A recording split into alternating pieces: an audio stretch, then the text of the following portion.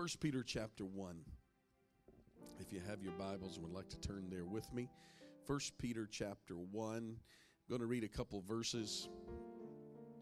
See what the Lord has to say to us this morning. This has been an interesting week.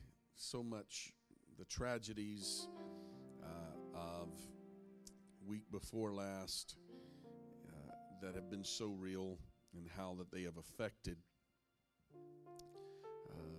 churches. This is very, very trying times for the ministry, for the churches, and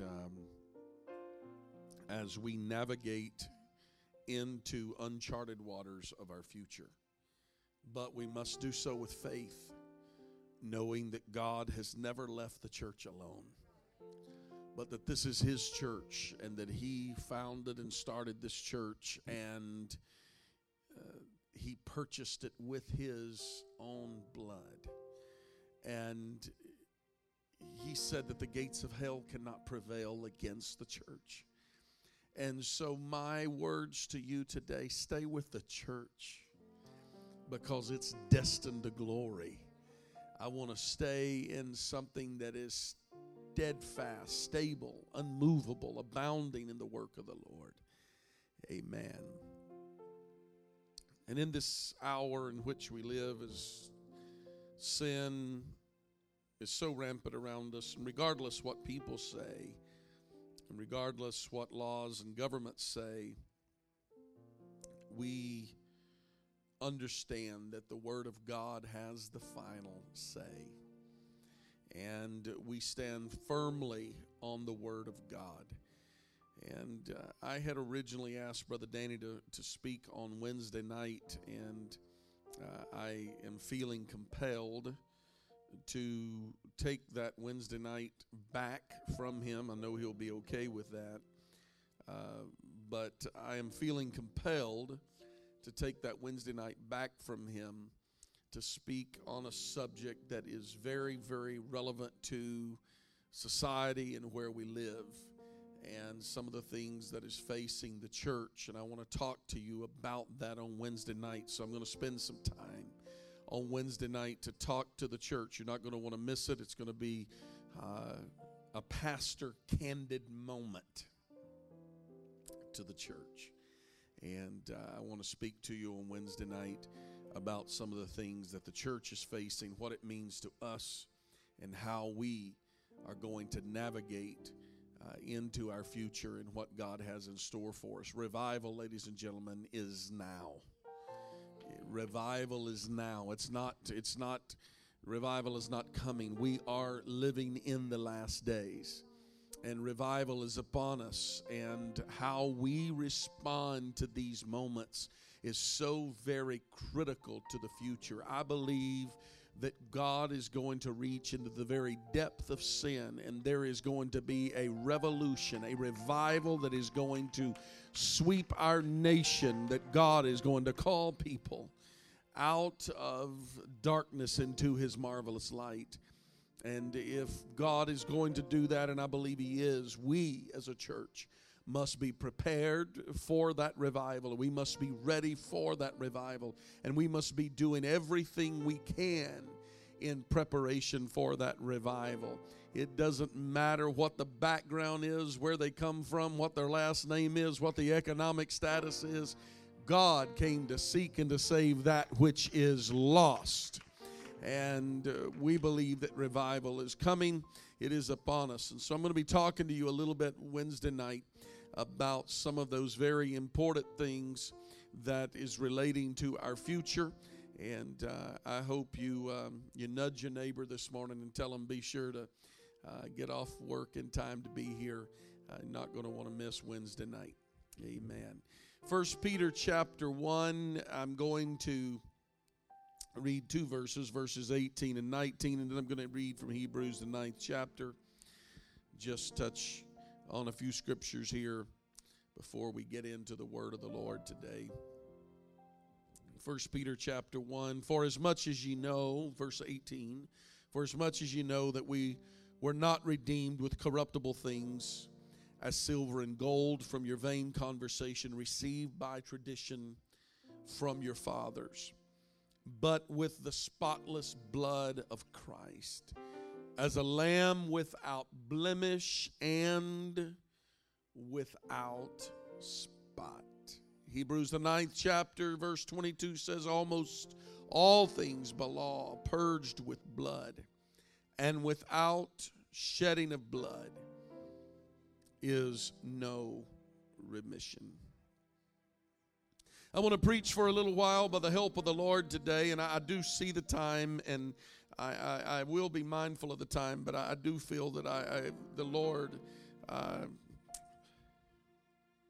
Lord just kind of tore me up yesterday and last night, and I dealt with so many emotions that were running through, and I couldn't even sleep last night in preparation for today. And I want to preach what the Lord has laid on my heart today, so if you'll give me the time, I'll promise to never give it back to you. But I want to preach for a little while what the Lord has laid upon my heart. The only antidote for sin. The only antidote for sin. God, help us this morning to preach what you have put upon our heart. Let the word of God rest deeply upon every heart, every mind, every spirit today. Lord, that you may accomplish the purpose for which you are sending it. In Jesus' name, amen, amen, amen. He lived in Europe during the time of what is known as the Black Plague, or the plague of black diphtheria. His name was Dr. Felix Roux. Dr. Roux was one of the truly outstanding physicians of his day. One by one, he witnessed them by the thousands who died of the dreaded disease of black diphtheria. Eventually, it made its way to his household, and even his own granddaughter became affected by this cruel disease. The man with all the training and expertise in the medical field was helpless as he watched in horror as his granddaughter eventually died from a disease that no one could seem to find a cure for. Knowing that it would only be a matter of time until the entire continent would be wiped out, he decided that he was going to be the one that found the cure, or he was going to die trying to find the cure. He did everything within his power, everything that he could possibly imagine. As a matter of fact, Dr. Roux became so radical in his approach, in his desperation to find a cure for the plague that crossed the lines, that he lost his license to practice medicine because of his unconventional methods in which he was approaching the discovery of a cure for this killer disease. Driven on to find the cure, he built a lab in the woods outside of Paris and continued his study.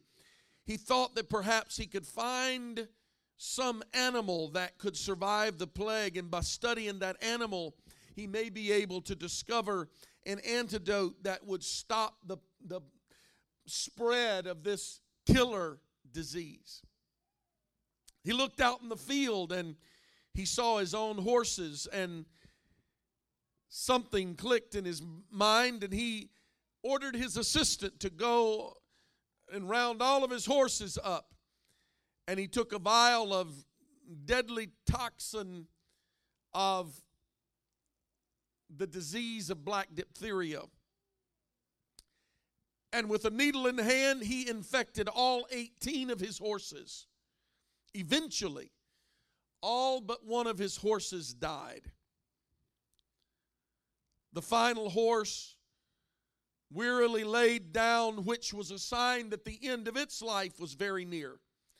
The doctor, overcome with sadness and exhaustion, alerted his assistant that he was going to go to his room and rest for a while. But he asked his assistant to stay up and to keep his eye on the horse. And he said, alert me when the horse expires. A few hours later, the doctor was awakened by his assistant, but instead of the horse dying, he declared that the horse got back up. Within a few days, the horse recovered completely and overcame this disease that had been injected into its body. Dr. Rue, with his great medical skills, knew that there was something in the blood. And so he drew from the blood, drew blood from the vein of the horse that had underwent this disease and recovered. And he drew the blood from the horse and immediately rushed into a medical ward in Paris that held 200 babies that were infected with the disease of black diphtheria.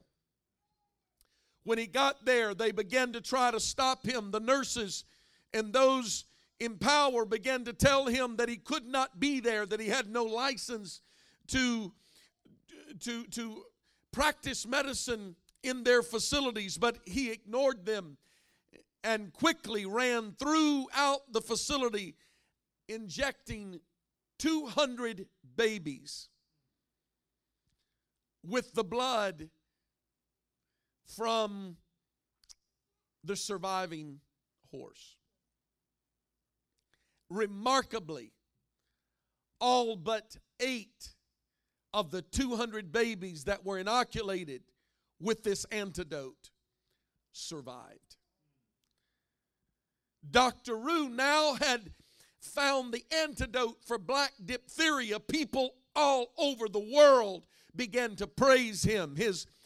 Now the man that had lost his ability to practice medicine is now known as a hero because he discovered the antidote that would wipe out the disease that was wiping out the entire continent. All that were sick, all of the dying, all of the hopeless, all that they had to do was to encounter the blood of one who had already overcome the disease. Can I preach to you this morning that all that ails the world and all that ails America and all that ails you and I and all that comes against us, there is only one antidote. There is only one answer. And there is only one response. Because regardless if they are sick, afflicted, dying, or hopeless, sin-sick hearts, whatever it may be, needs to encounter the blood of the one who overcame the world. Jesus Christ, ladies and gentlemen, is the only answer for the world. Yes, Jesus is the answer for the world today. Above him, there's no other. Jesus is the way. I come this morning to preach to you for a little while that the only hope for the sin problem in the world is that the world is introduced to the blood of Jesus Christ, the one that overcame sin, the one that survived all the impact of the world. And he took the cup in his hand in the garden and he drank the cup. He who knew no sin became sin for us, taking on himself the sin of the world. He who had walked sinless in this life now took on our sin willfully. Why would he do that? Why possibly would the scripture say that he was tempted in all points like as we are, yet he was found without sin? There's only one answer for that, ladies and gentlemen. It's because every temptation that you have ever faced and every temptation that you have never faced but someone else has ever faced. When someone says, well, you have to understand my background. You have to understand my upbringing. You have to understand what goes on. You have to understand where I was born. You have to understand how I was born. You have to understand how I was raised. You have to understand what goes on in my mind. You have to understand everything about me. The scripture said Jesus dealt with every temptation that has ever come against mankind. He took the sin of that temptation upon himself, and he bled and he died on a cross that there may be an antidote for that sin. Ladies and gentlemen, I come to tell you this morning that every sin from Adam to Moses and from Moses to the setting up of the kingdom was paid for on the cross of Calvary. The world needs the blood of Jesus. The world needs the blood of Jesus. May I introduce you, if you don't know him this morning, may I introduce you to Jesus Christ. He has overcome the world. Jesus is the only antidote for the sin problem of the world. Government can't pass enough laws nor hand down enough mandates to rid the world of sin. The blood of Jesus is the only antidote for sin. The church has at its disposal, ladies and gentlemen, a name that is above every name. Someone said to me some time ago, several years ago, they said the difference between us and you, talking about denominational barriers, said, you apostolics magnify the name, but we magnify the blood. I looked at them and said, let me tell you something. You can't magnify the blood without magnifying the name, and you can't magnify the name without magnifying the blood, because the blood of Jesus, ladies and gentlemen, is the only cleansing blood. The only way for man to be saved is through the blood of Jesus. The sick could not be cured by weeping. They were required to be inoculated with the blood of the one that had encountered it and survived it. You can stand and weep over sin until your tears form puddles at your feet, but no sin will ever be washed away by tears alone. What can wash away my sin? Nothing but the blood of Jesus. What can make me whole again? Nothing but the blood of Jesus. Oh, precious is the flow that makes me white as snow. No other fount I know. Nothing but the blood of Jesus. You've got to have the blood of Jesus to rid your life of sin. It's the only antidote for sin. Science has tried to disclaim it. Society tries to ignore it. Government tries to legislate it. Religions try to avoid it. But the songwriter said it right when he said, the blood will never lose its power. Every generation, the blood of Jesus is just as strong today as it was when he shed the first drop. When the last drop fell, ladies and gentlemen, the blood still is powerful. The blood that Jesus shed for me way back on Calvary. It's the blood that gives me strength to go from day unto day. And it will never, ever, ever lose its power. I wish somebody would get excited about the blood of Jesus today.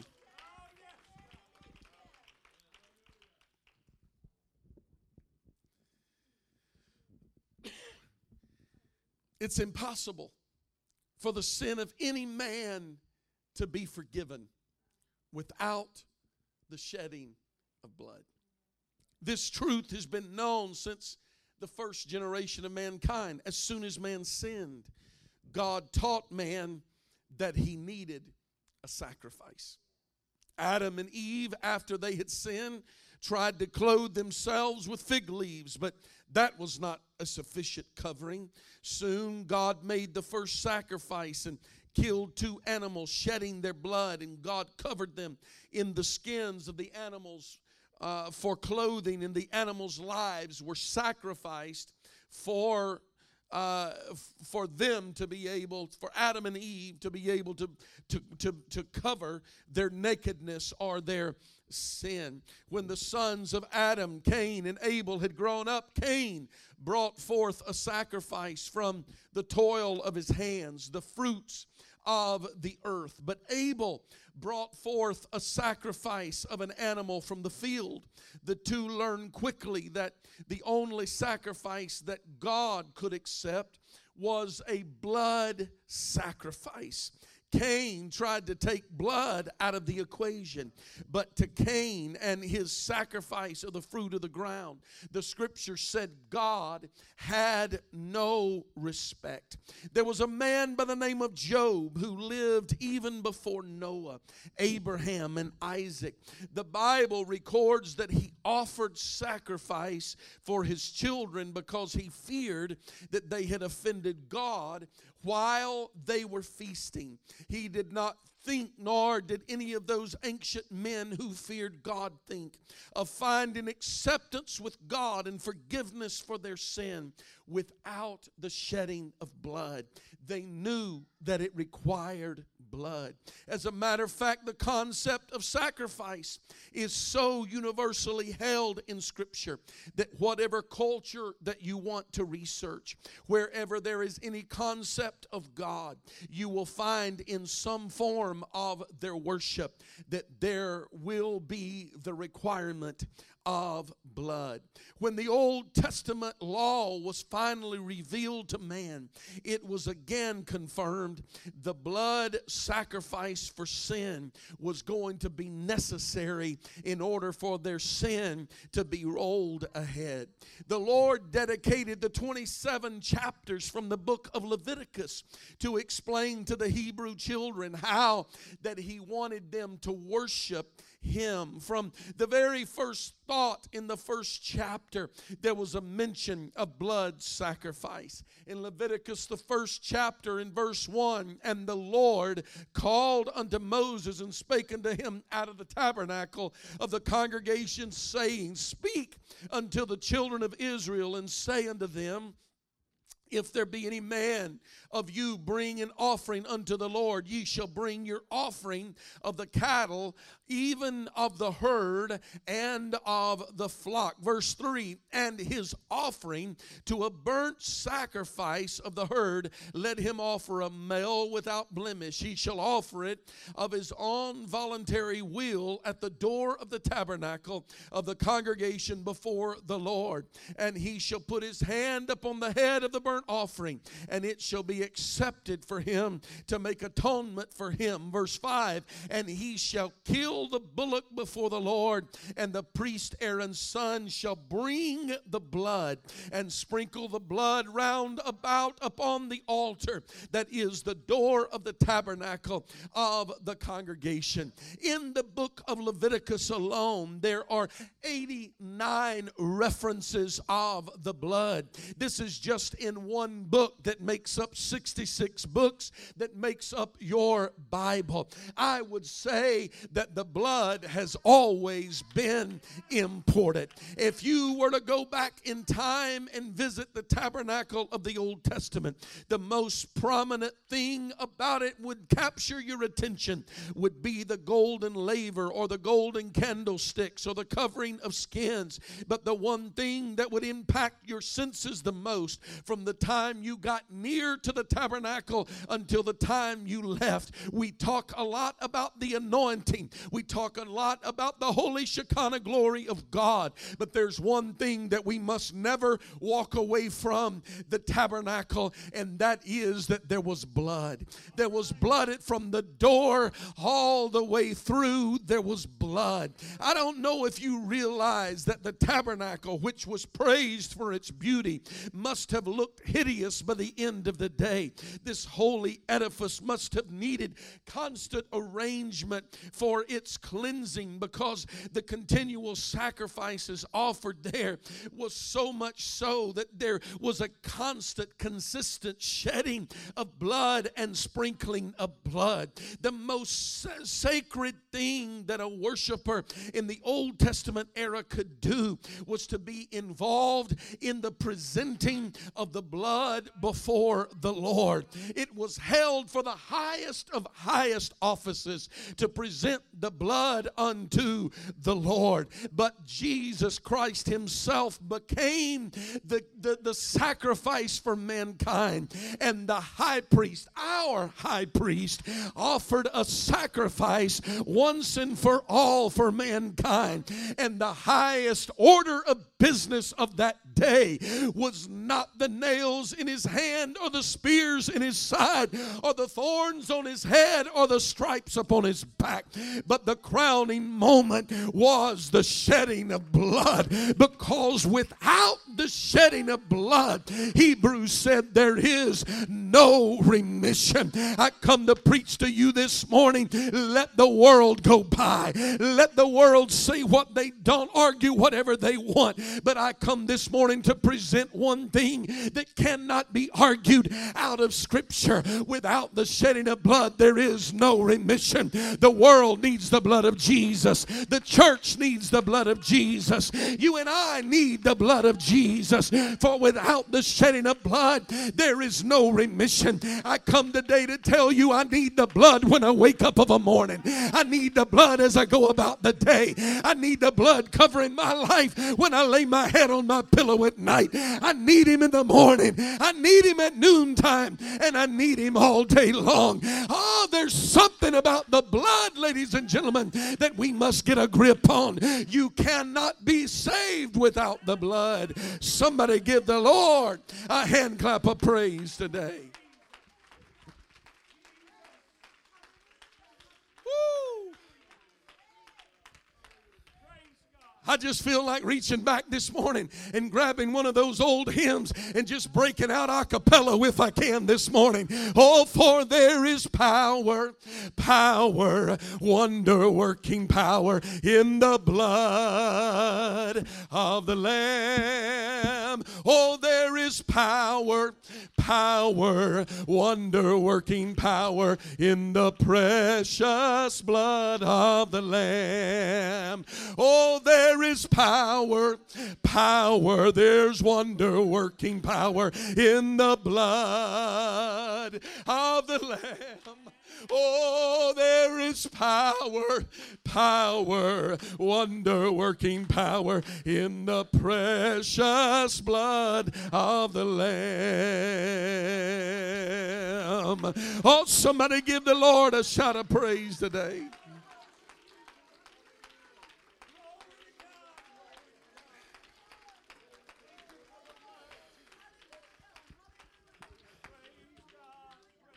I go back this morning and relate the story that I opened with.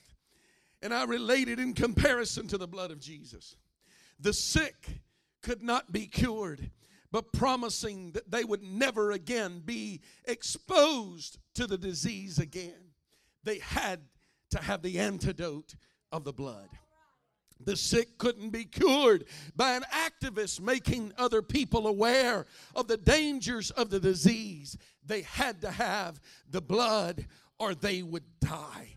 The sick could not be cured by studying medicine and knowing what needed to be done. They had to be inoculated with the blood. The sick could not be cured by confessing their sickness to a doctor. They had to have the blood. Oh, ladies and gentlemen, I come this morning to preach to you that we can try to hide our children from all of the sin of the world. Somebody yesterday made a statement and said, said we got to have Christian schools. We've got to reinstate Christian schools and Christian educators. We've got to raise up educational systems. You can do whatever you want, but education's not going to save our children. It's going to require the blood of Jesus. Somebody said, well, what we've got to do is we've got to be proactive and we've got to become active. We've got to get on social media. We've got to have our own campaign. We have got to do our own things. We've got to promote and push like never before. But I come this morning to tell you that all the promotion and all the pushing and all the political campaigns cannot do what the blood of Jesus can do. The world needs the blood applied to their life. I come today to tell you that you can do all the studying and have all the scripture in place that you want to have in place. I heard somebody say, if we'll do this, if we'll do that, if we'll get this program or that program, if we'll go back to the basis of Bible study like we used to and get the word. But I come today to tell you, you can know all the scripture you want to know and you can still be lost. But you've got to have the blood of Jesus applied to your life. We just need the world to realize that they're lost and undone. But I come today to tell you that confessing your sins is not going to save you. You've got to have the blood applied to your life.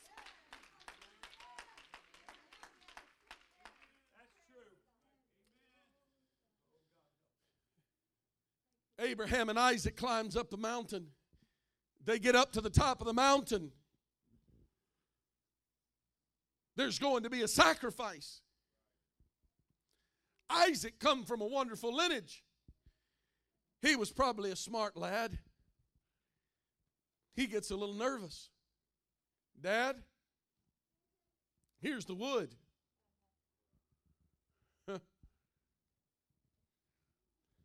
Where's the sacrifice? Whew.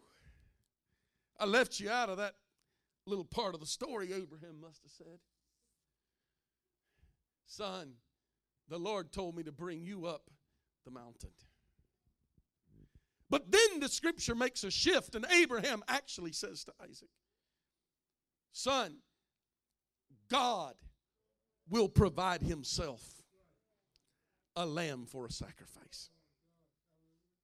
This was the assurance of Abraham to Isaac. But there is still a sweeter assurance today. God literally robed himself in flesh and became our sacrificial lamb. God himself came to the world, and the world knew it not. He who was offended by man's sin came down to his own creation and took the offensive sin upon himself. And when your Savior and mine walked up Calvary's hill of sorrow, he walked there carrying every sin upon himself. Think about that this morning. He came to his own creation because the sacrifice had to be made, or there would never be an antidote for sin. He took upon himself a human body, spotless, without the sinful curse of the first Adam. And here he lived as a man, a perfect man. He was God, creator, in body of flesh and blood.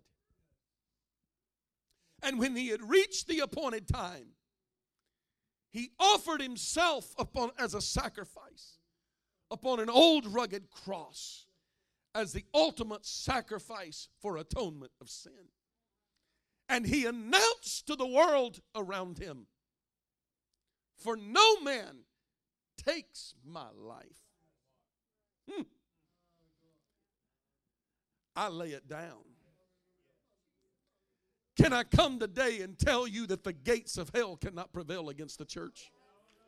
Can I come today and tell you that hell could not have taken his life had he not have laid it down? But he loved the sinner so much that he laid his life down and said, I will go and sacrifice my own son for you and I. Oh, what a sacrifice.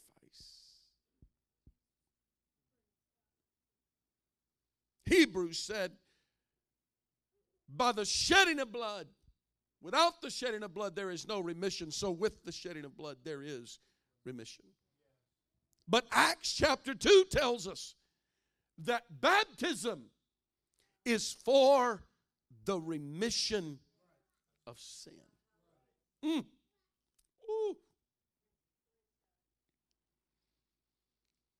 These aren't contradicting scriptures. Absolutely not. I hear harmony in the Word of God. If our sins are remitted in baptism, then baptism is clearly where the blood of Jesus Christ is applied to our lives. What can wash away my sin? Nothing but the blood of Jesus. What can make me whole again? Nothing but the blood of Jesus. What program can the church come up with that's going to change America? Nothing but the blood of Jesus. What can I say or do that's going to make a difference? Nothing but the blood of Jesus. Pastor, what do you suggest? Nothing but the blood of Jesus. Oh, I come this morning to tell you we can overcome the world. John 16 says we can overcome the world because he overcame the world. Romans chapter 12 said we can overcome evil because he overcame evil. 1 John chapter 2 said we can overcome the wicked one because he overcame the wicked one. Isaiah 25 said we can overcome the death and corruption because he overcame death and corruption. Romans chapter 5 said we can escape the punishment of sin because he took it upon himself. I came to tell you there is hope for the world. I come to tell you that the darker the night, the brighter the light. I come to tell you that there is still hope for the world because there is blood still flowing from Calvary. There is blood still offered to cleanse sin. There is blood still available for you and I. We are given hope in the midst of hopelessness. Ephesians chapter 2 said that at that time ye were without Christ, being aliens from the commonwealth of Israel and strangers from the covenants of promise, having no hope and without God in the world. But now, in Christ Jesus, ye who sometimes were afar off are made nigh by the blood of Jesus.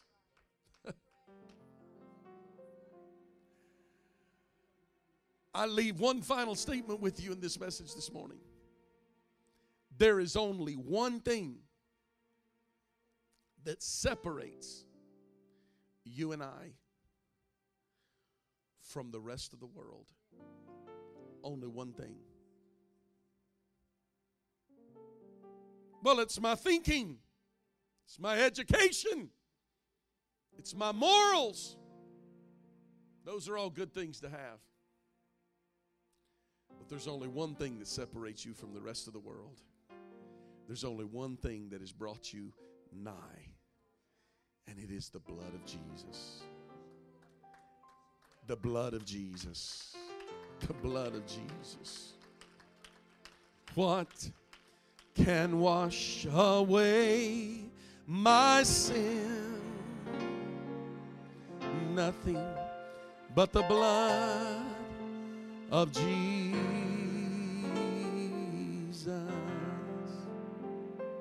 And what can make me whole again? Nothing but the blood of Jesus.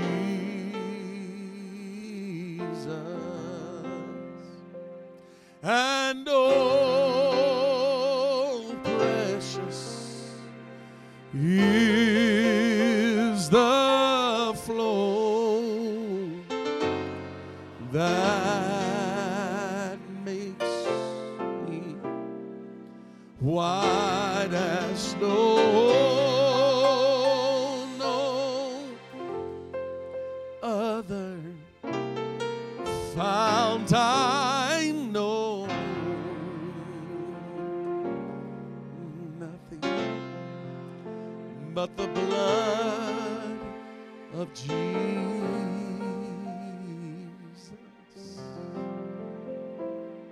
If you've never been baptized, calling on the name of the Lord Jesus Christ in baptism, I want to invite you this morning to have an encounter with the blood of Jesus.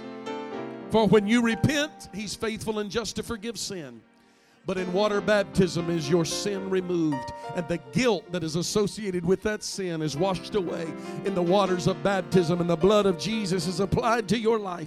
We have robes, we have towels, we have warm water this morning, and we're ready. If you've never been baptized in Jesus' name, you ought to come in contact with the blood of Jesus today. Oh, what can wash away my sin? Nothing but the blood of Jesus. And what can make me whole again? Nothing but the blood of Jesus. And oh, precious is the flow that makes me white as snow. No other fount I know. Nothing but the blood of Jesus.